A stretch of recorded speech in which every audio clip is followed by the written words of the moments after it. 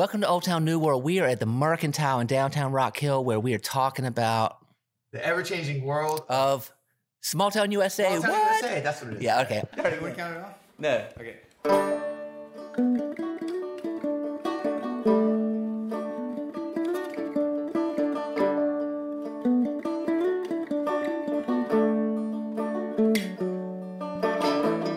Chris and I are at the Mercantile in downtown Rock Hill, South Carolina, or should I say Old Town Rock Hill, South Carolina. Mercantile is super cool place, 2-story historic building, amazing store. We're going to learn more about it. And our guest today is the owner and manager of the Mercantile, and her name is Brittany Kelly. Welcome, Brittany. Hey, guys. Thanks for having me. Absolutely. We really appreciate you being on. So I've known about you for a long time before we actually met. I remember when I first came back to Rock Hill, which would have been in 2003 or 4.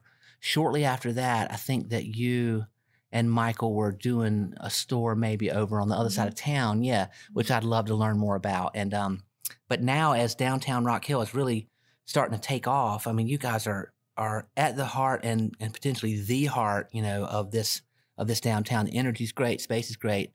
So we're looking forward to learning about it. So before we get into all that, let's start with just where you're from.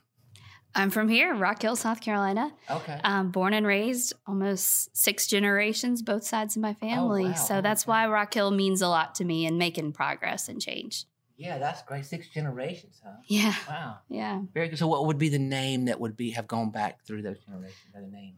Comer, Russell, Brooks, Carroll. All those names. Yeah. A lot of Rock Hill going on there. Yeah. Yeah. Right. The Comer Distributing Company, that would be my family. My great uncle and Russell Brothers Grocery Store was my great grandfather. So whoa, I come from a long line of entrepreneurs. Yeah, entrepreneurs that were part of building Rock Hill. Yeah, that's really cool. Okay, so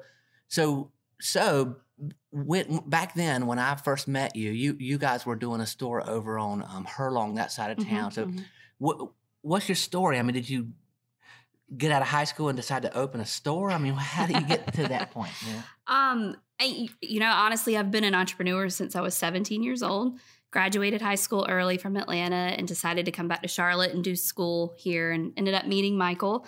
My mom and my grandmother owned a gift store here in town for 30 years. Oh, what was that called? It was the House of Wicker, also elegant. So it's actually where our first spa used to be, Blue Day Spa on Ebenezer. Okay, wow. So it was that big white house. Yeah. And so I just felt a huge draw to that. And we did the spa there. And around the same time, we opened up Loft 13, which was a store to start off with. And then if everyone remembers, 2008, the economy decided to die on us all. Yeah. And we had to pivot very much so like COVID.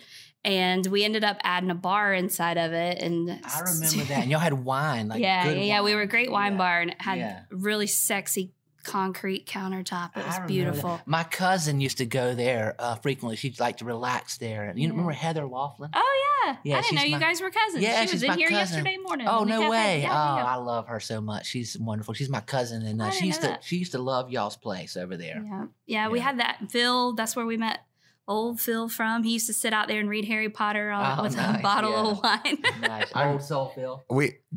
Phil's an awesome dude. We forgot to say Silent Mike is not here. Silent Mike is sick today, so Silent Chris is talking and doing recording. Well, I will say this: it's good to get a break from Silent Micah just chattering on and on and on. He does not shut up. He does not shut up. So why is he called Silent Mike? Well, it's complicated. That's part of what he doesn't shut up about. He talks about how quiet he is all the time. It's really obnoxious. But so Chris is behind the mic, so he's having to flip it over. Have you ever heard of the triple Lindy? Yeah, that's what I'm doing. Yeah, he's basically doing a triple Lindy every time he's talking. So if I sound like I'm too close to the mic, then that's why. Yeah. But, whatever. It's not weird. You're not paying for this. Listen, both of our audience people they like Chris, up close. Chris Up Close was the name of the podcast. That's the name of the fan club. Yeah, .com. Okay, so y'all had a spa on Ebenezer. You don't have that anymore, right? No, we sold it, I think, 2009. Okay. Yeah. And then y'all opened that. It was kind of a cool store / wine bar thing going on, and then the economy hit in 2008. Yeah. Kind of came through and killed everything. I remember seeing Michael doing real estate. Yep. Michael got into real estate after that. First, he went to Durango Bagel and rolled some bagels for $7 an hour just to keep our family afloat. I hear that. So amen to a man who will do whatever. Man, this isn't going to mean a lot if you're not from Rock Hill and listen to this, but oh my God, do I miss Durango Bagel. Also where Silent Micah used to work. Wow. You know, a friend of ours in school, the Scovilles, Mabry Scoville, her family brought Durango Bagel to Rock Hill, the chain to Rock Hill, and they ran and owned it. Elizabeth Scoville and Mabry Scoville and that crowd. Well, God bless them. I know. It was good years. Good. Yeah, good years. Yeah. Some good damn bagels. Yeah.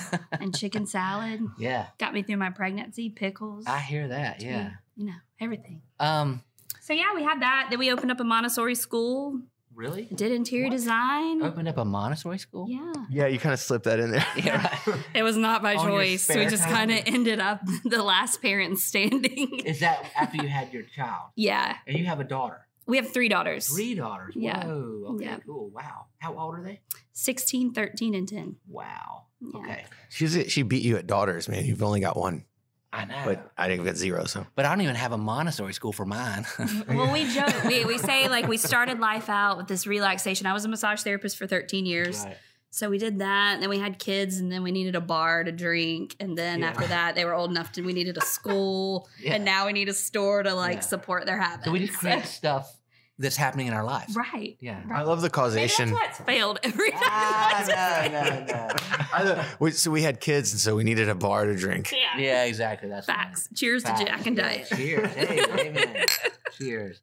By the way, thank you so much for this wonderful mountain candy beer, which you carry here in, Yeah. I think it's called Jackass Cafe. Is that right? Yeah. Which is in the Mercantile in the store, and it's downstairs and upstairs, which is super cool. But COVID hits, coming out of COVID. Y'all had already opened before COVID. Y'all already opened, what, the furniture store? Yeah, over we here? opened in 2018. Okay. So life was great. All right. And then all of a sudden. And then 2020 hit, and we Yeah. were like, not again. Not This again. cannot be Yeah, happening. yeah. But that was one thing we learned from the last business, right? And that's what I always encourage entrepreneurs with is that your mistakes and the lessons you learn pave you into what you can be today, right? Yeah. And had we have not gone through any of those, we couldn't have been as prepared as we were for 2020. Amen. And we had decided that we would be what I like to call just safe as far as our cost point. You know, over there at Loft 13, it was probably like $100 average ticket. Everything was super high end. And here we try to keep everything at like 30 and below. Okay, So they can be those impulse buys still, you know? There you go. And that kept us afloat. Now, when y'all opened over there, so for people that, whether or not you're familiar with Rock Hill or not, but you can relate to this, probably seen it somewhere in the country. Over there is a revitalized kind of old textile mill. I say over there because it's on the other side of these. I mean, it literally is the other side of the track. Other side of the Right. railroad tracks and other side of Dave Law Boulevard, which is like, was turned into a 4-lane because it was like, oh, let's speed people through this area and have them never stop ever. Right. But that was like 80s development, Yeah. right? So Or let's have the train tracks stop for 4 hours a for day. 4 hours, which is controlled by somehow, it's like anybody you talk to is like, well, we can't do anything about that. The railroad companies control Yeah. that. It's like they bow their Apparently heads and they're like, gone. don't talk about it. Yeah. Let's not impugn the organization at Norfolk Southern. Yeah, It's right. beyond reproach. Exactly. We So- tried. So it has created a divide, like just to cut the city in half. I mean, for decades and decades and decades. I mean, for 60 years, So as the downtown is revitalizing and these halves are starting to come together, it's just an impassable truth that there is a railroad track there, that there has to be cars there, that they have a yard here and have to back them up and move them around, and that there's that big highway that's kind of scary to cross. Right. But on the other side of it, there's all this revitalization happening. Hundreds of millions of dollars of public infrastructure being put in the ground, things coming up out, parking garages, hotels, sports facilities, all kinds of stuff happening over there. And then there's some retail and restaurant. It's like struggle, 2 steps forward, 1 step back, and all this. But tell me if I'm wrong. It seems like that there was at least some willingness from some of the people that own some of that property to kind of create a little bit of a, hey, maybe let's open the doors for some entrepreneurs to come in and try to open some spaces and see what they can do with it. Is that the experience you had? Yeah, absolutely. In the beginning, in fact, Michael and I tried to buy that whole building. We had this great idea, kind of what we were doing here, right? But then you start to see in how big of a space it is. And Gary Williams ended up getting that building, which is the best thing that could have happened because we couldn't have put, the hundreds of thousands into it that needed to be invested into that. So we were gracious enough to get one of those first 3 spots.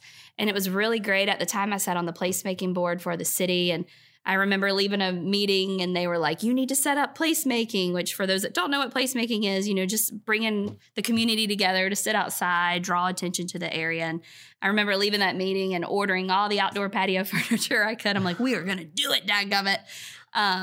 But then it was like the second we started doing what one side of the city said to do, the other side of the city was like, hold on, you need to pull permits for this outdoor festival or you need to do this.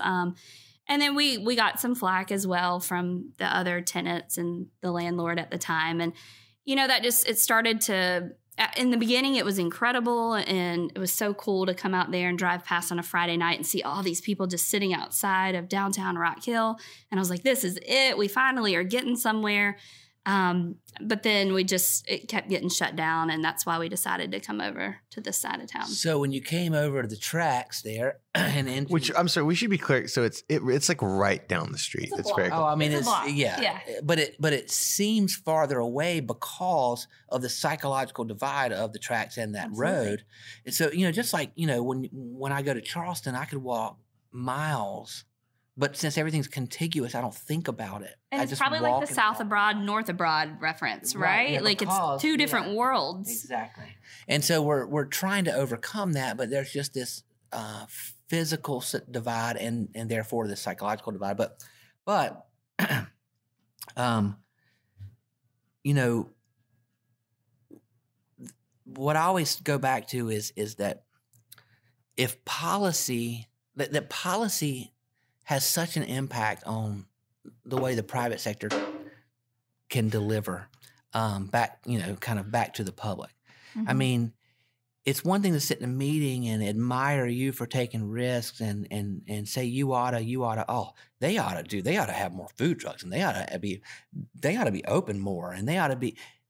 It's another thing for the person like you to actually take the risk and do it. And then it's another thing that like you run up against the policies that are having to be enforced because they're law, right? And they're written in a way that discourage the very things that everybody's telling you ought to be doing to begin with. I mean, there's almost 3 or 4 parts to that. You've got your public interest who's like, you guys need to do this and you should do this. And why aren't you doing this? And then we're like, well, let's try it. And we try it. And then you also have the economic side of the city who's, pushing all this urban revitalization. And then you've got a whole nother side, planning and zoning and whoever else. It's like, hold on, we've got planning and zoning laws in place for this. Mm-hmm. You can't just throw up a tent without getting permission and can't just put a food truck up anywhere without making sure they have business licenses and stuff. So there's a lot of different sides that go into it that I don't think everyone completely understands. So we try to skate through it. Sometimes we ask forgiveness rather than permission. But it's the way you have to do it sometimes down here. But it is difficult because it's like I experience this sometimes. We have this marketing company, right, Rev and Flow, and so like often the marketing director hires us, right, because they're excited and they convince the CEO to hire us. But they haven't talked to the CFO or the IT department. You know what I mean? And all probably whoever handles insurance. And then the insurance and the attorneys. And the attorneys don't like our contract. The IT people don't want us to touch any of their websites. And the CFO is concerned about the cost. And it's like blocker. And I want to say to the marketing director, why don't you go put all this together? Right. Like, why do I have to? Right. And so the small business faces that in a city. I mean, you got the downtown people that are trying to revitalize, excited that you're having a open mic or something. Mm-hmm. But we got a decibel meter to check. We got to have the noise off by this time. I mean, and you can't have amplified sound. So it's super tricky. But then to expect us entrepreneurs and small business owners to be the ones to take the time to fill out, 12-page applications. Navigate all that. Navigate it. And no, we don't have time as it is, right? Have you guys ever seen the movie Footloose? Yeah. It's all about this. It is. It really is. Maybe we should show that on the wall outside. Well, actually, except you got to get a license to show that, and it's about $500. Man, I'm telling you, Rock Hill's not too far from Footloose. Like if you go back far enough, because I remember when I was a kid, and I guess I'm going back pretty far because I'm 47 years old. But when I was a kid, and MTV was invented, like Comporium decided, and I have love and respect for those guys, but they got to sit around and decide whether the rest of us got MTV or not, and they were like, we've weighed it and decided. We decided no. It's so funny. Y'all don't get MTV. I mean, Comporium also had a place on their application where you had to fill out if you were living with somebody or sleeping with someone you weren't married to. That was a question on the application. I hear it still is a question on the application. Wow. I've been here my whole life. Wow. There were definitely people who were living with people that they were not married to when I was a kid. Also, I want to point out, once MTV eventually did become like okay and sort of like the cultural wave of like we accept this like hedonism. When that happened, it was exactly the era of like Carson Daly and like NSYNC and stuff. And so when all the sin finally hit Rock Hill, it was just Backstreet Boys. Oh God, that's too funny. I wasn't allowed to watch it. Oh really? Yeah. Wow. It was still like the black and white fuzzy screen, so at night you could just like kind of see it, kind of not. Yeah, kind of like when you pick up like a porn station. I don't know what you're talking about. That's completely unfamiliar. I think that's a boob. I think that's a boob. I'm going with that's a boob. I don't care what anybody tells you. I don't know anything about the scrambled porn and and recording it. You don't have remedies for that? That lawsuit was dropped years ago. I just want to point that out. But the scrambled porn comes up on every episode of this show. I'm kidding. I'm kidding. I was like, really? Yeah. It was the title of most of them. It's my favorite dish at the local breakfast spot. Oh my God, I'm gonna make a dish that Scrambled porn. Just wait, give me a week. Wow. It's done. Wow. Oh wow. I think it's weird how a bunch of like things have adopted something porn just to mean like I'm really into this thing. Yeah, like food porn. Like food porn. Yeah. I think that's like just strange. I'll be honest. Yeah, my brain still does that sim. I'm just like, I don't know. I don't think that means what you think it means. Like I want to go to the Princess Bride. I'm like, I don't think that means what you think. You keep using that word. Yeah, you keep using that word. Anywho, I think that's a bit of a digression. So if we've digressed, then can we talk about the ghosts that were at the other Mercantile site? All right, let's do that. that. Oh my gosh. Okay. So as soon as we moved into the Mercantile, we knew something was going down.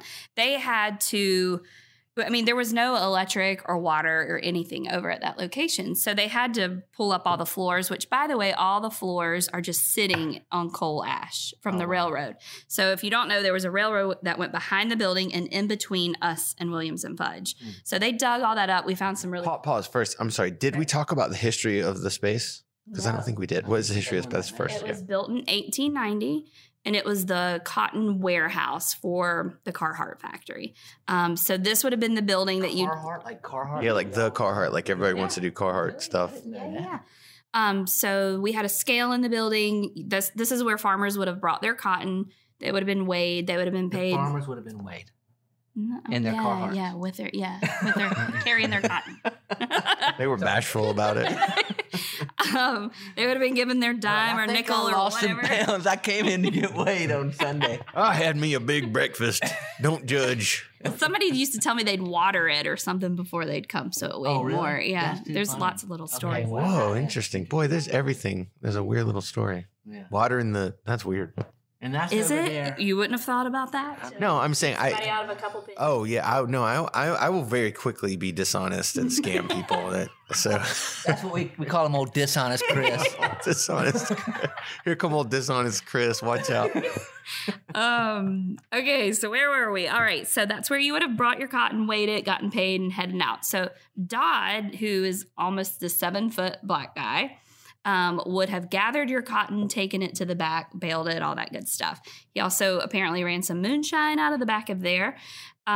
So we would have interactions where like our Apple Watches would just go completely dead, even though they were charged. Our phones would do the same thing. Stuff would fall over off the shelves. We'd go back and replay the video footage. There'd be nobody there, and just so a whole shelf. You died? Is that where you're going with this? Well, just stop interrupting. Damn. I'm sorry. I jumped in. So don't question Dodd. Energies going on, and on at the time, next episode of Ghosts in Old Town. When you walk to the back, it was just very like cumbersome. Somebody standing over you, feeling right, and you just felt really weird and creepy. I hated being there alone. In the front, however, it wasn't that bad. It was just kind of like your grandpa's there watching. But one of our girls, so if y'all have ever been there, our offices used to sit upstairs in like a fishbowl. It was all glass upstairs. But you'd be working on your computer, and in your peripheral, you'd see like shoes sloughing by. No. Yes. And you could describe them, right? But when you look, there was nothing there.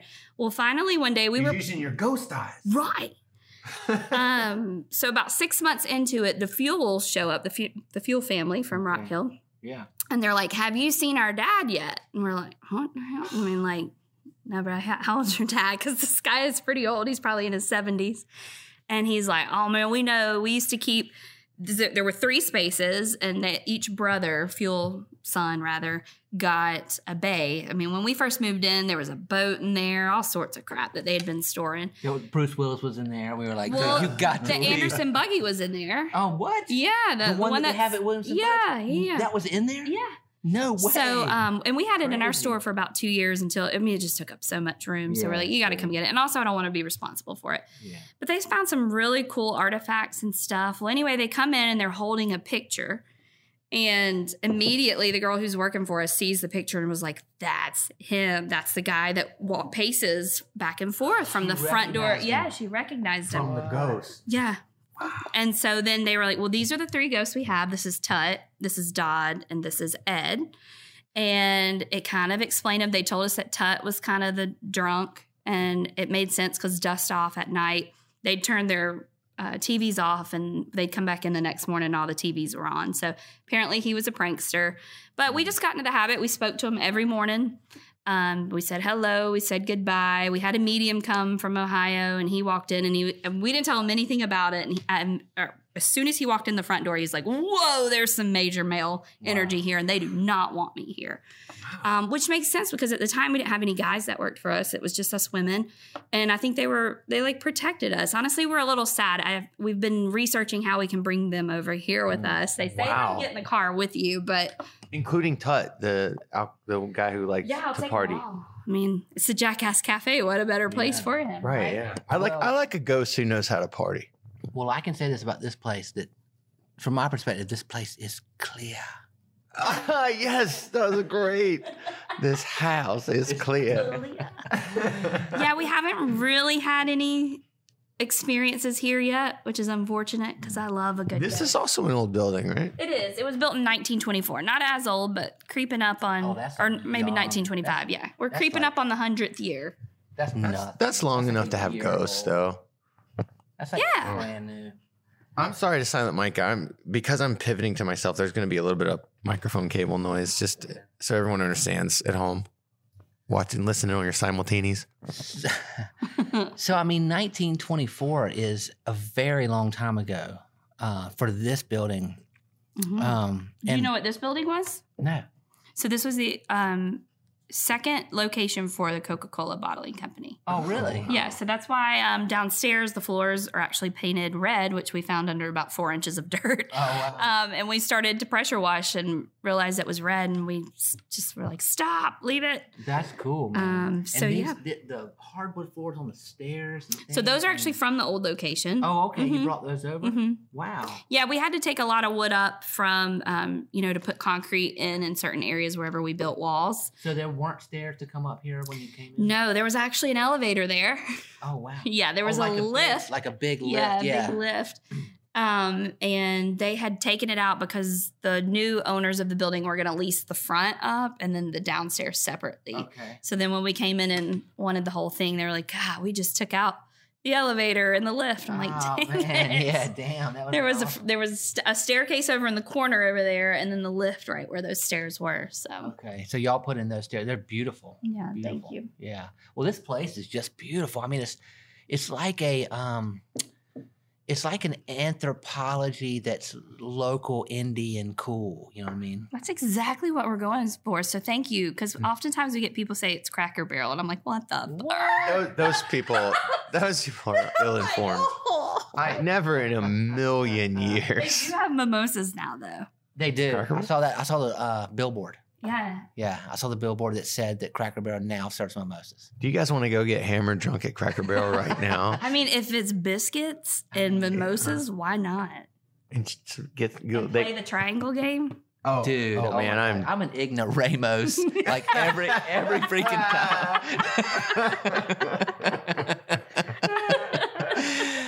I don't know that slamming mimosas is going to make you better at It might. Maybe that ring You don't game. know that. While running this store, it's a retail store, and so you can come in here and buy stuff, and that's the business model, I guess. And there's the cafe, and cafe serving coffee and has some nice beers and wines and different things, and so that's your revenue points. But you also have kind of a social cultural role that you're playing Mhm. that I think is really really wonderful and important. I'm sure it's important to your business model, but it's probably important to your heart and mind. So, like, for example, you guys are behind orchestrating the Pride Festival here in Rock Hill and surely other things as well. That's the thing I'm, more familiar with. I don't know what all you do, but talk to us about kind of two things. First of all, just what you're doing socially, calendar-wise, energy-wise, and let's get specifically after that into Pride and what that means to you guys. So first of all, calendar-wise, talk to that. Well, let me tell you first why social justice. For those that know me, so I moved from Rock Hill in the 5th grade to a place north of Georgia called Cumming, Georgia. Oprah actually did a segment on it. The KKK still marches there to this day. Wow. There hadn't been a Black person that lived there in over 75 years when I moved there. Wow. And I started to realize, like, oh my God, there's no Black people in my class. There's no Black people in my grocery store, in the restaurants. Like, what the heck is going on here? I mean, it was almost like the Twilight Zone. But at that age, I mean, I was almost 10. Yeah. You don't really think too much about it other than I missed all my friends from here at York Road and they didn't look the same. But we would write, and I've shortly figured out about Oprah. She was on TV one day. My mom watched it every day after that and got to hear that conversation of why, they were just racist and they really thought that, they were going to destroy a town. Wow. And they had pinned a murder on a Black kid and ended up hanging them in the square and everything 75 some years ago, and never again did anyone else show up there. So I moved back here with a passion for social justice, equality, inclusion, all that good stuff. Got super involved into politics in the Obama eras, like most kids who were pretty energized through that time period. And then it just was like you wanted to make change. Obviously, I tried Washington. That doesn't work, FYI, for anybody trying to make change in Washington. So the best way to do is start local. And I started reading to kids in elementary school. And then we started the community fridge. And then obviously Black Lives Matter movement happened. And then that's when we figured, you can march all day long. Nothing's really going to happen. But we started a Mercantile program for Black entrepreneurs, women. It was a free space that they could come in here and try their business out before they, dedicated their time to a space and paid $25 a square foot. That's awesome, man. So it's those little ways. And then Pride just became a huge deal. For some reason, it kept creeping into my life more and more. I mean, friends, family, my own kid, is one of those teetering on the line of not sure what their pronouns are and all that good stuff. And we're just here to encourage the ride, right? Like, you do you, we don't care. Right, yeah. So it really pushed that to the focus of our lives. And being from Rock Hill, I feel like it's our duty, it's our job it's right about the time the slogan Rock Hill for All came out, which I was like, bullshit. Right. We're definitely Rock Hill for some around here. We used to laugh about No room for racism. Yeah, no room for, yeah. And it's sad when you look downtown. I mean, obviously we worry about things like gentrification happening, and that's inevitable in a growing city. But at the same time, I feel like we as a community aren't doing anything to prevent it. Right. We're not doing anything to encourage Black business owners downtown. So it just kind of became one of those sticking points for me. And so now here we are at Pride, and it's one of my other big sticking points. And it seems to be the main one because the city feels like they've already righted their wrong on the no room for racism, right? They've now got the exhibit. They went on Oprah and did the big apology. They've reversed all the sentencing. So I feel like they think they've righted that wrong. Sorry to interrupt, but just for our listener, if he's confused, let me say what the Friendship 9 thing was. So like back in the 60s, there were some guys that people were getting arrested. Black folks were getting arrested all over the country for going in and trying to sit at a counter at a place where they're not supposed to sit and not supposed to be fed or whatever. And because segregation laws are all over the South at least, and they would arrest these folks, and then the NAACP would come and bail them out, and that money would go to the local town, and that would be revenue for the town. And they started figuring out, well, damn, we're just generating revenue like for the very beast that is destroying us. And so they said, hey, we're gonna go to jail, and we're not gonna get bailed out, and then we'll become a burden of the state and of the city, and they'll have to pay for us to be in there. And all of a sudden, it will become a problem if we fill the jails with people, and they can't afford to pay. Then it would force the issue and all this. And it started in Rock Hill, and it spread all over the country. It was called Jail No Bail. It happened right here on Main Street at the Counter. It's called the Counter Restaurant now, and it was that traditional counter is still in there. And so that's what, just to jump in, just to clarify what you're talking about how Rock Hill kind of owned that publicly and addressed that issue. So please continue. Exactly. And so that's kind of where I feel like we're at with Pride now, right? Like I feel like in 30 years from now, we're going to be trying to right this wrong. I'm like, why can't we just do it now? I mean, this is social justice, right? And it's civil rights. I mean, it's one of the same issues that you're saying somebody that's born for who they are can't just live everyday life. And I always think about like, who is the person that looks at the video of the like black girl being walked into school as a child, and the like spitting, like white person is spitting, like literally spitting hate. And knowing they're still alive today, because Ruby Bridges is still alive. Yeah. Knowing that white woman somewhere is somebody's grandmother. And who thinks like, oh yeah, she knew what was going on. Now we know why they don't want to teach critical race theory, right? Exactly. Isn't critical race theory? I know. I would hope no one feels that way, but the internet has gotten pretty good at spinning things. No, you're right. I mean, some people probably will find some weird logic to it, but also for ad revenue for the pre-roll. But just to viscerally, if a child looked at that videotape, they would say, "Oh, look, a shy child is walking," and "Oh, look, a freaking ass, crazy, wild, animalistic, hateful creature." That's a really good way to put it. Like, what is going on here? That's a really good way to put it. The sort of obviousness of it's so obvious, And that's the beauty of kids, right? I mean, like the kids don't see this stuff. They're definitely taught this. And I mean, I wasn't raised that way. My kids aren't raised that way. So sometimes you have to explain these things to them, and they just can't even comprehend why.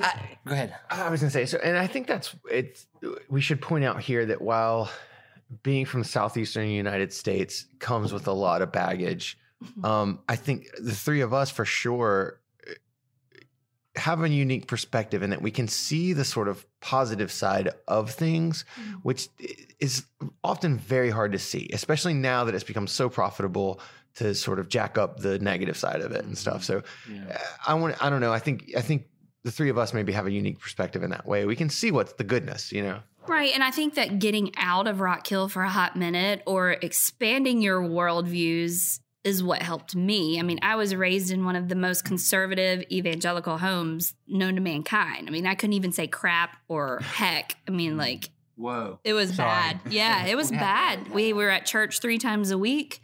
And I mean, there was no exceptions. I mean, unless you were vomiting, you did not miss church, right? And we prayed before every meal. And to this day, my parents are a little what are you doing?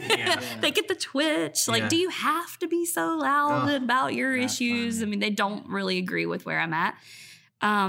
But I think that's the whole part of it. And I think so many people here in Rock Hill maybe haven't gotten out of town. I mean, look at so many kids who graduated here going through yearbooks and stuff. And it's like, wow, you never left, which is fine. But at least expand your worldviews, read a book, watch some movies, travel. I mean, that's all I can encourage people to do, to learn about other religion and other cultures. And I mean, just, the whole when 9/11 happened, watching that go down here, what a nightmare, right? And across the world, how Muslim people were treated. And even still today, Jonathan Nazir that has Victory Gardens, he sits on a lot of boards and he's like, I can't really tell people that I'm Muslim because they won't donate to me. They think I'm a terrorist. And it's like, what? Yeah. Well, this is me being a little bit vulnerable, if I may. It took me a long time to be able to admit, and I felt like I was really progressive and definitely wasn't racist, and like I was trying to not be privileged or arrogant, like just trying to be as cool and positive but it took a long time to where I could actually say that this country is built around white supremacist kind of notions, that the idea that there's people, meaning white people that are Christian, and then there's the other people. Right. And that is so pervasive in the institutions and in the kind of normalization of whether it's media or commerce or whatever it is, so pervasive that it really is. Like I'm like worried that the microphone's here and I'm saying the term that there's a white supremacy that exists in this. It's so hard for me to say. I've been taught that was like, I'm not Hitler. Right. You know what I mean? Like, of course I'm not Hitler. But it exists. There exists this kind of like, but anyway, I get it. I would say I'm part of a sort of a micro generation that had, my issue was more that sort of idea of postmodern, that like South Park thing of like, well, of course this stuff's not an issue. We're so smart. Whatever it is my parents and their parents dealt with, we've lapped ourselves. We're so over that none of it matters. And like when I was a teenager, that me and my friends felt that way. It's like we're like in this post society because we can make fun of it, that we're beyond it. Yeah. And it was a big, huge wake up call for me mid 2010s that I was wrong. I was very wrong. We are not over it, Well, in fact, I feel like we're going backwards sometimes. Exactly. Well, actually, a lot of that's happening. Yeah. There's a lot of people on the attack. Yeah. But think about any cornered rat is going to freaking like claw and bite. So like, I think what's happening is that I like that. That gives me hope, that saying right there. Okay, good. Thank you. Oh, very much so. And historically, there's no such thing as giant leaps forward that don't have massive pushbacks. It's as the way it is.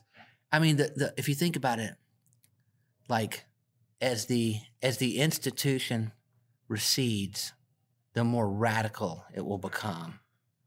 As a new normal happens that is more inclusive and looks varied and doesn't have as much privilege bundled into one group, that one group, which still is the dominant, controller of commerce and things and power, will get more radical as they retract, But I feel like we were somewhere in the 90s, right? Like we were growing from this. Oh yeah, Garth Brooks had a whole song about accepting homosexuals. Chris Gaines also did.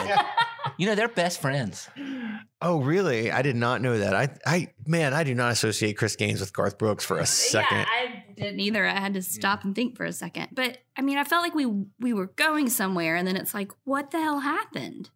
Yeah. In the 2000s, maybe it was Obama. Maybe it was having honestly, I don't want to sound crass, and I don't know anything about anything, but when there's a buck to be made and there's power to be had from exploiting anything, someone's going to pick it up and do it. And the internet also crashed a lot of that. I think what's bothering me is they're winning right now, right? Like we're banning books out of libraries. How does that actually happen? That is really crazy. It is really, really, really crazy. And the irony. And Roe v. Wade, how could something that passed so many decades ago, how can we be revisiting this? Like that was something I was always told my whole life. Like, don't ever worry about that. That won't happen. And the whole irony about like what I used to appreciate about conservatism was the notion of small government. Right.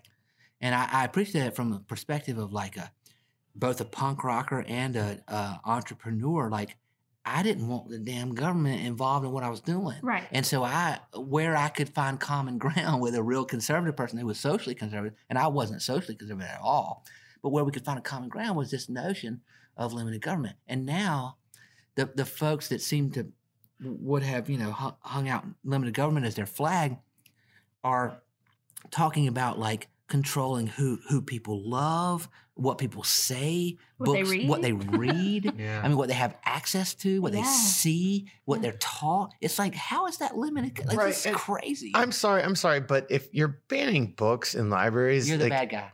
But that's very true. But also, you're also playing like dollhouse because like all the information is ubiquitous. So it's like you're like because you're creating your own media, you're creating your own. But actually, dude, it's also you're playing dress up because it's just not. Libraries are access to the internet more than they are books to a lot of people.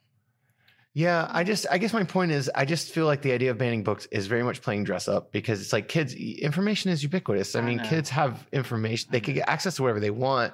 And if a kid is like if a kid wants to go to a library to get information, that kid has like already suffered through a lot of thresholds to get there. That kid's going to get the information. But what I'm saying is that now there's this movement to close libraries.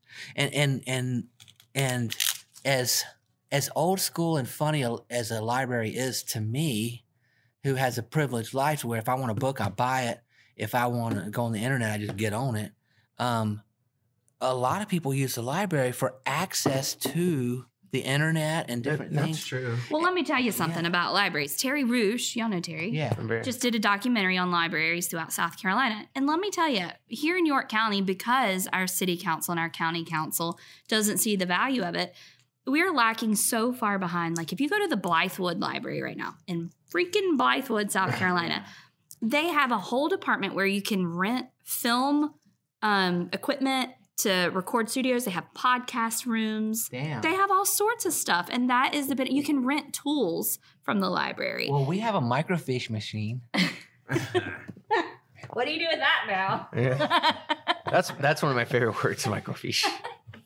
Microfiche. And it's like, do you mean fish? No, it's me. It's Mario. To me, the library should be the hub of the community, right? Yeah. You should be doing events out of there. So y'all are that though, right? I mean, we are, and so is the library. Like they do some really incredible stuff, but they don't get the credit for it, and nobody really knows. It's like the same 20 people that know about it. Yeah. Like just last week, we hosted a Puerto Rican dinner here and had Miguel Rulan from the city, who's from Puerto Rico, come whip up this amazing meal based on this one book. I know him. He's awesome. Yeah, he's incredible. Yeah. And it was such a cool event that the library paid for 50 kids to participate in. That is so cool. And they got to take home a little cooking pot. And I mean, it's just like, how do we get people to recognize the importance of a library in the community? It is where most of our homeless people reside all day long. Yeah. It's where so many college... Well, I mean, I hate to be conspiracy theory sounding, but like, increasingly the middle class has been taught to make the poor be their enemy, and it's so weird. Like so much of the middle class came from poor. Like my parents grew up poor, and then they became very successful in their later years, and they are being taught every day to kind of hate the poor, or like the poor is the problem. And so when you have this kind of social teaching that these people are a burden and they're such a problem, that's such a cavern between where you are and where that person might be, So I don't know where I'm going with this, but and also to understand how one day, I mean, I think being entrepreneurs, we know, right? One day you can be great, and the next day you cannot, and it just takes. I'm on the edge of poor, like freaking always. Yeah, right, always. Same. I'm like, oh, what do we pay today? I don't know. I know. I'm like, I'm on the 51% of. I'm on the rich poor line. I'm like surfing on the crest. And everybody thinks we're loaded. Oh yeah, they're like, oh, they're loaded. They're loaded. Rev and Flow is totally like the Millennium Falcon. Like it always makes makes it. We always land it. We always make it. We always land it. She's got it where it counts. Yeah. She's got it where it counts. And I think that's what trying to get people to understand is, I mean, running the community fridge, we see it every day. We feed over 250 people a day. Wow. I would say that I want to hug you for that. Oh, well, it's the community. It's not us, but we try to keep it clean. But I would say that most of the people that visit are elderly. So you're talking about now people that have either run out of their money, retirement, aren't getting their check. I don't know what the deal is. But so many, I would say, are 60 plus. So many are children. Wow. Only like 5 to 10 are homeless. Yeah. And the others are veterans. And it's really sad when you look at how we treat veterans as these huge heroes of our nation. And then the second they need something like healthcare or it's food really weird or mental health, how they're iconized by a certain set of our population, and yet completely denied any help or services. It's like kind of same about babies and abortion, right? Like you can't have an abortion, but we're not going to pay for your kid once it's born. Exactly. Yeah. And it's right. Like, how do we fight those battles? Or rather, everybody who's set through an equity training, there's always this analogy that the fish are coming downstream and they're all dead, right? And like you can sit there and try to revive the fish all day long, but who's going to run up the hill and figure out what's killing the fish, right? Oh, wow. Yeah. And I love that analogy because that's exactly right. Like, we should live in a world where nonprofits are irrelevant. We shouldn't need nonprofits. We should be able to fix the problem from the root of it. And so much of that is pretty simple stuff. And a nonprofit should be a project. Because think about it. If a nonprofit's objective is to get to a root and eliminate it, it would be a mechanism to bring together funding and focus to get to a root, and it would work itself out of business as its primary objective. Exactly. And then it wouldn't exist anymore because it wouldn't need to exist anymore. And that's the goal we all should be fighting for. Policy. And so that circles us back around to what we were talking about earlier. Like, you can actually write policy that achieves the end that you want if you really think about it that way. But it's so perverted by noise and politics and people that are intentionally distorting that conversation for their own gain. But if you remove that, you really can create right policy that gets you the end that you want. It's possible. Absolutely. Yeah. I got a buddy that does, he goes in, he works with what used to be called third world nations. I guess now it's more called developing nations, but even that is a evolving term. But he works with nations all over Africa and he helps them write policy. Like, Americans see that as like, oh yeah, you're working with this sub-Saharan African country. Of course you need to write good policy, but then we don't apply that to ourselves. Like in the context of the city of Rock Hill, I mean, you could right now, to circle back to what we were talking about earlier, there's policy that's been written that is in direct conflict with what the downtown strategic plan. Yeah, their strategic plan. Their own strategic plan that's been endorsed by city council, and the employees that have been hired by the city and the objectives they've been given, and they come out to you and say, "Hey, help me achieve these objectives," and their own policies are counter to those very things. A prime example would be placemaking, right? Yeah. So the goal is that you drive down Main Street in Rock Hill and you see these people sitting outside and you're like, this looks great. Let me pull over and let's patronize this business. But now, I mean, like, the counter had to apply for a permit to put 3 tables outside that seat 6 people total. And it's like, why do we not want tables on our sidewalks? They should have the freedom. The policy should be that they have the freedom to do that whenever they feel like that there's enough people to do that. I mean, like, there needs to be flexibility around commerce. Yeah. And it's weird that there's this, like, the same conservative crowd that's all about commerce is writing policy that's stopping commerce. Right. You know what I mean? Well, because, I mean, the way it's been described to me is you have maybe 3-4 big landlords down here, and the city's going to talk to them to ask them. And they're not in that small business world. They don't know what we struggle with. They don't know that having a food truck Friday at the fountain pulls all of our traffic away now. Right. You know, I mean, I remember when we opened Loft 13, we were going to come down here. At the time, I think there was an incentive, $3 a square foot. Come down here. We'll upfit your building, everything. Jeez. But being from here, we all know, like, downtown and Main Street, it's just never, ever amounted to anything. And we've always heard that it would, and it just never did. So we gave Herlong a shot.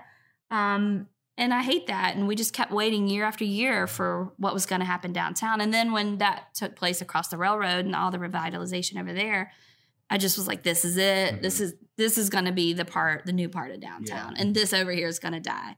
And then 3 years into that, I'm like, oh my God, we just got to take the risk, jump the risk. And well, I think it all has to work and it all has to happen. And it's a long arc. And unfortunately,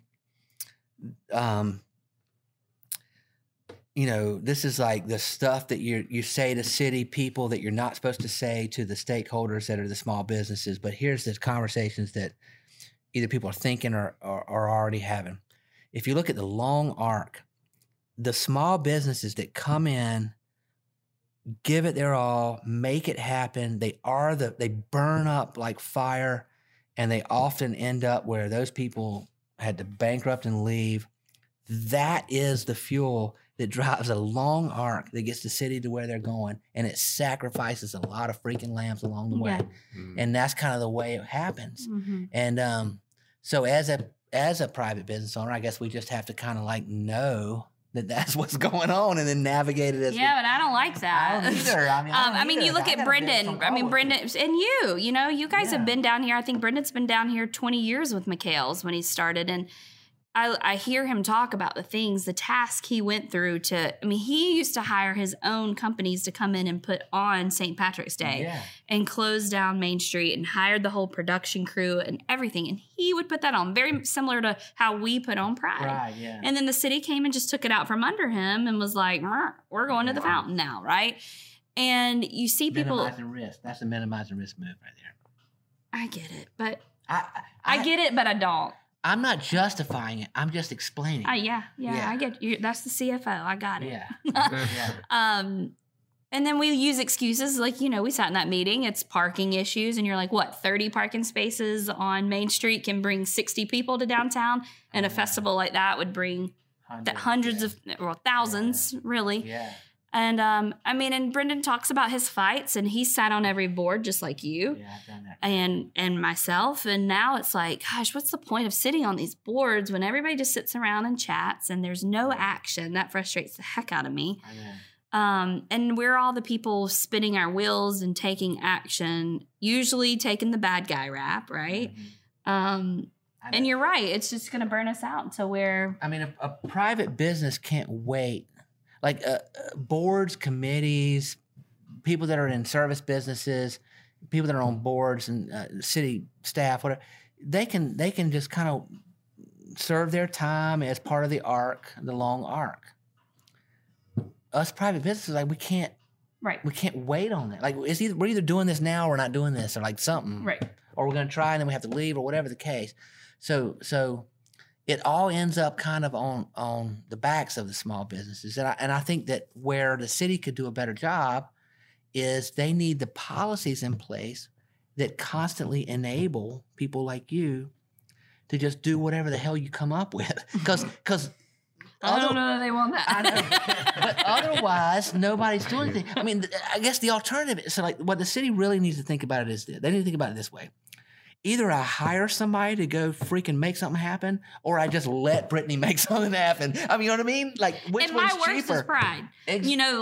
The way that I think they would see me is pride. Yeah. And what a reflection that could be on the city. But yet they clearly don't know the $1.4 trillion that the queer community spends each year. And I think that's what you have to do is break it down to the city in terms of money. Economics, yeah, you do. And unfortunately, there's become such lightning rods around some of those social issues that it clouds the conversation. Right. But capitalism says that if the money is spent, then it all bows to that. So yeah, you're right. And I'm sorry, like we have the community here now. And here's an even more staggering statistic is the very first year I did Pride, I went door to door and I asked every single business owner, Are you gay? Yes. Actually, I got the rap that I was gay because apparently you have to be gay in order to support Pride. Yeah, well, crap. Now I'm gay. Oh, man, I got to tell my wife. I'll never forget Jonathan Nazir coming to me one day and be like, everybody told me to stay away from you and that you were gay. And I was like, You should, yeah. You could explode at any time. That's what happens when you quiz elementary school kids. all right. For their opinions. But I would say that 1 in 4, I could go back and pull my numbers, either had a gay child. Oh, wow. A gay sibling or spouse. Somebody in their family. Garth Brooks had a sister was. That's why he wrote that song. He's a bass player in his band. Really? That's why he wrote the song in the 90s. Yeah. Who did? Garth Brooks. His Oh my gosh, sister. that's such a fun His bass player is fact. gay, and that's why he wrote that song about accepting gay people in the 90s. I didn't know old Garth wrote that song. Yeah, he did. The We Shall Be Free. Yeah, Yeah. he's got a verse in it because his sister was gay and was his bass player. And That's she awesome. shreds, and she's awesome. I'm going to have to go read about that now. But yeah, I mean, and all of these people are out, so they wouldn't care. I mean, and then not only are there people in their lives that are gay, there's their staff, right? I mean, every business in downtown has at least 1 or 2 queer community members. Well, let me ask this, and I could be ignorant on this, but There's no such thing as wasn't that. gay invented like 15 years ago? Yes, brand new.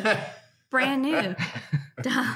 I don't mean to sound like I don't know what I'm talking about. I mean, I don't know. If you look at Genghis Khan, I mean, like, you go back a long way. He did have great shoes.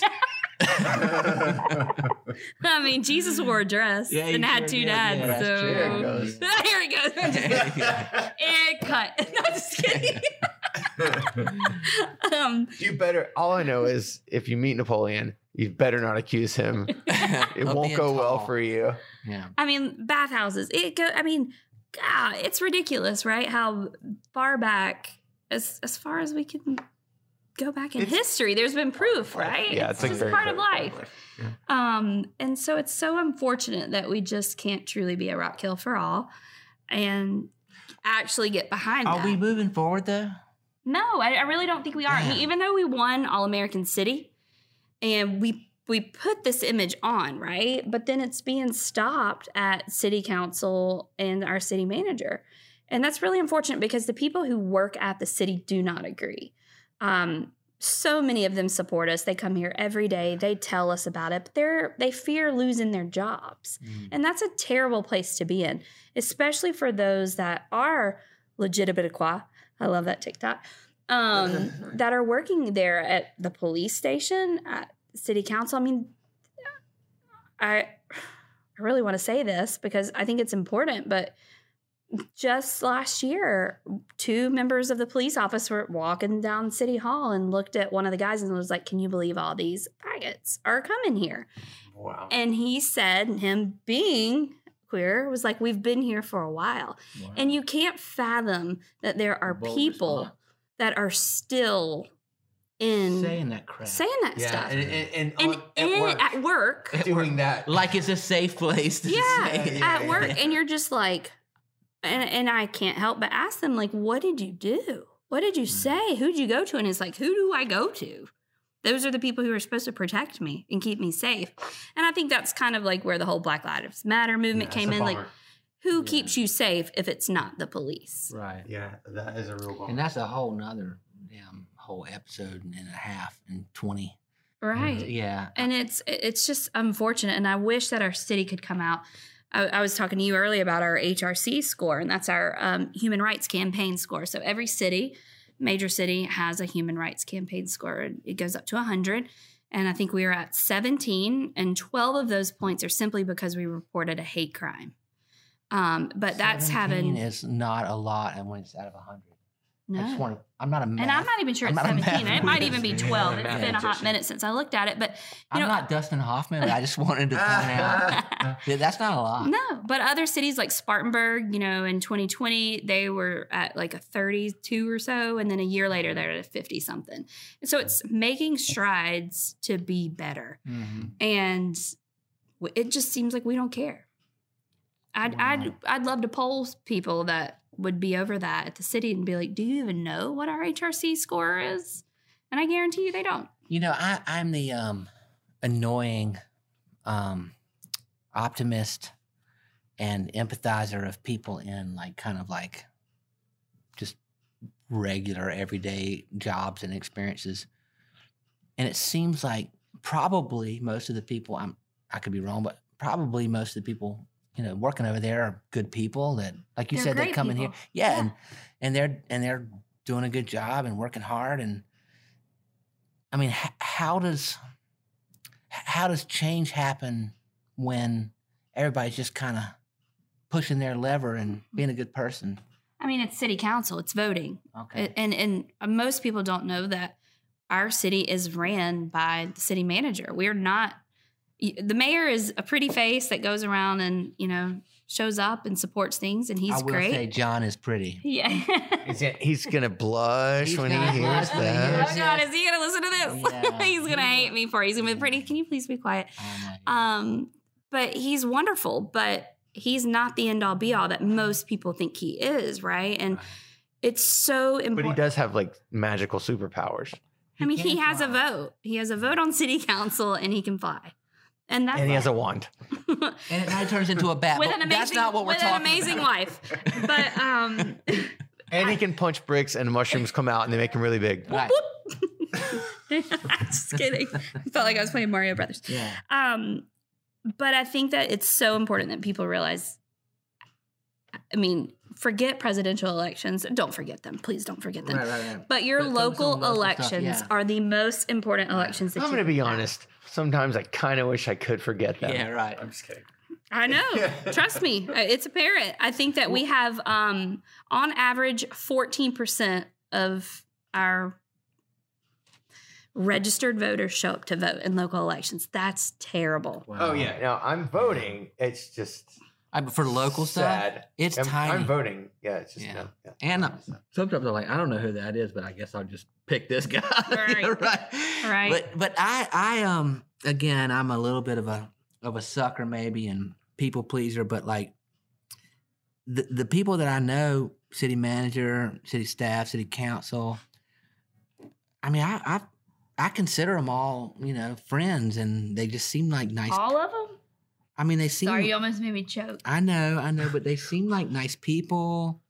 Okay, I'll give you that. And even the one that voted against Cherry Park? I don't know exactly who that is, but people don't deserve a park. Especially not. Well, you got to have cherries and parks now. Come on. I mean, I guess what I'm getting to is like, let's say a person like me who is just naively thinks that all of them are nice people and trying their hardest to do good things. As naive as that is, how do I participate in change without? I mean, like, what does change look like in Rock Hill? Is it that there has to be a change of leadership, and that they just aren't going to be the people that can bring about the new future, or is it a change of minds of the people that are in there? What has to happen? This is a whole nother podcast, but I do believe that it's going to unfortunately have to be a change of leadership. And here's why I think that. When you're talking about basic ordinances like tables on sidewalks, okay, those are things that city council technically decides. And here we are, for as long as I know, at least 12 years have been discussing this. Why is that not important enough to rewrite this ordinance and this policy to help us local entrepreneurs? And we all know we've been in this downtown revitalization mode for 20 years now, right? Oh, yeah. So why isn't that one of the very first things? Or just like Greenville did, they moved all their office spaces. They offered them incentives to go up, right? Get rid of office on the main level. We talked about that too. And those are things that help build a community. You need retail, you need restaurant. And I just don't understand what is taking so long. I also feel like we need people like 40 and under. Right. We need people that get. Whoa, babies. Right. I mean, I'm for it. I'm here for it. Or 50 and under even. But That's better. 40 and under. We need a few of them. We need people that aren't. We need people that are eligible okay to with live in active adult communities. Right. Who are not going to just vote on People who didn't watch Perry Mason. people that don't just afford Matlock. storage units and assisted living. I don't know. Anyway, like we need people that are seeing what's going on in other towns and traveling and saying, like, somebody stuck their neck out for breweries and now look at us. Yeah. We're like brewery mecca Yeah. of South Carolina right now and about to be even more so. So it's like, how did we get to that point to where all of a sudden it's okay to have all these breweries and we're in a town, there's a church every other 10 feet, but it's not okay to do other things, right? Like have tables on a sidewalk. How Even does Jesus Christ turned the water into wine. It wasn't Even he did. Like everybody else also did. Even he When did. everybody else was doing it. And I mean, and you look at every festival we have downtown. Every single one of them are centered around drinking. Name one that's not, right? Yeah. And Sounds like my house. but how are we okay with all of that? But we're not okay with other things or sticking our neck out for other things. I mean, Well, Brittany, you are an inspiration. And, or a problem or a thorn in somebody's side. Just You are kidding. such a problem. Yes, I'll take it. And an inspiration. That's what my dad says. Yeah. Well, to me, the problems you create are inspiring because, you know, if you don't paddle, the boat's just going to run into the rocks. Right. So, you know, we gotta think ahead and paddle and look out for what we're doing And make good trouble. and make good trouble. I think that's a great song. It's either Dolly Parton or Jack White. I can't decide, but I just know it to be John Lewis. oh, well, there you go. Oh, you're talking, yeah. And I want to say thank you for being on our podcast. It's a pleasure. Thank you for having me. for beating me in the wrestling match of trying to pay for my beer. Yes, thank you for the mountain candy. You're so welcome. And come out and see us at Pride this year. Yes. We're expecting 15,000 people. So give dates and say information. Okay, Pride this year is June. It's Stonewall weekend, but it's June 17th through the 25th. It's 8 days long this year.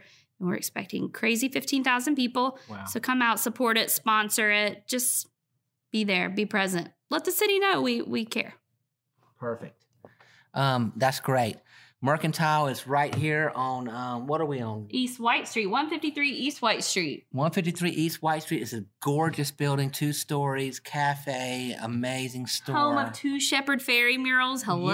Yes, I know, which is Like, amazing. how did we have that? Yeah. Great Instagram photo ops. Yes. Yes. Great staff, people hanging out here. Just a wonderful, wonderful place. Amazing coffee. Amazing coffee. Amazing. The most sugar-free options in your coffee. I know personally, get the oat milk and the cold brew and the sugar-free vanilla.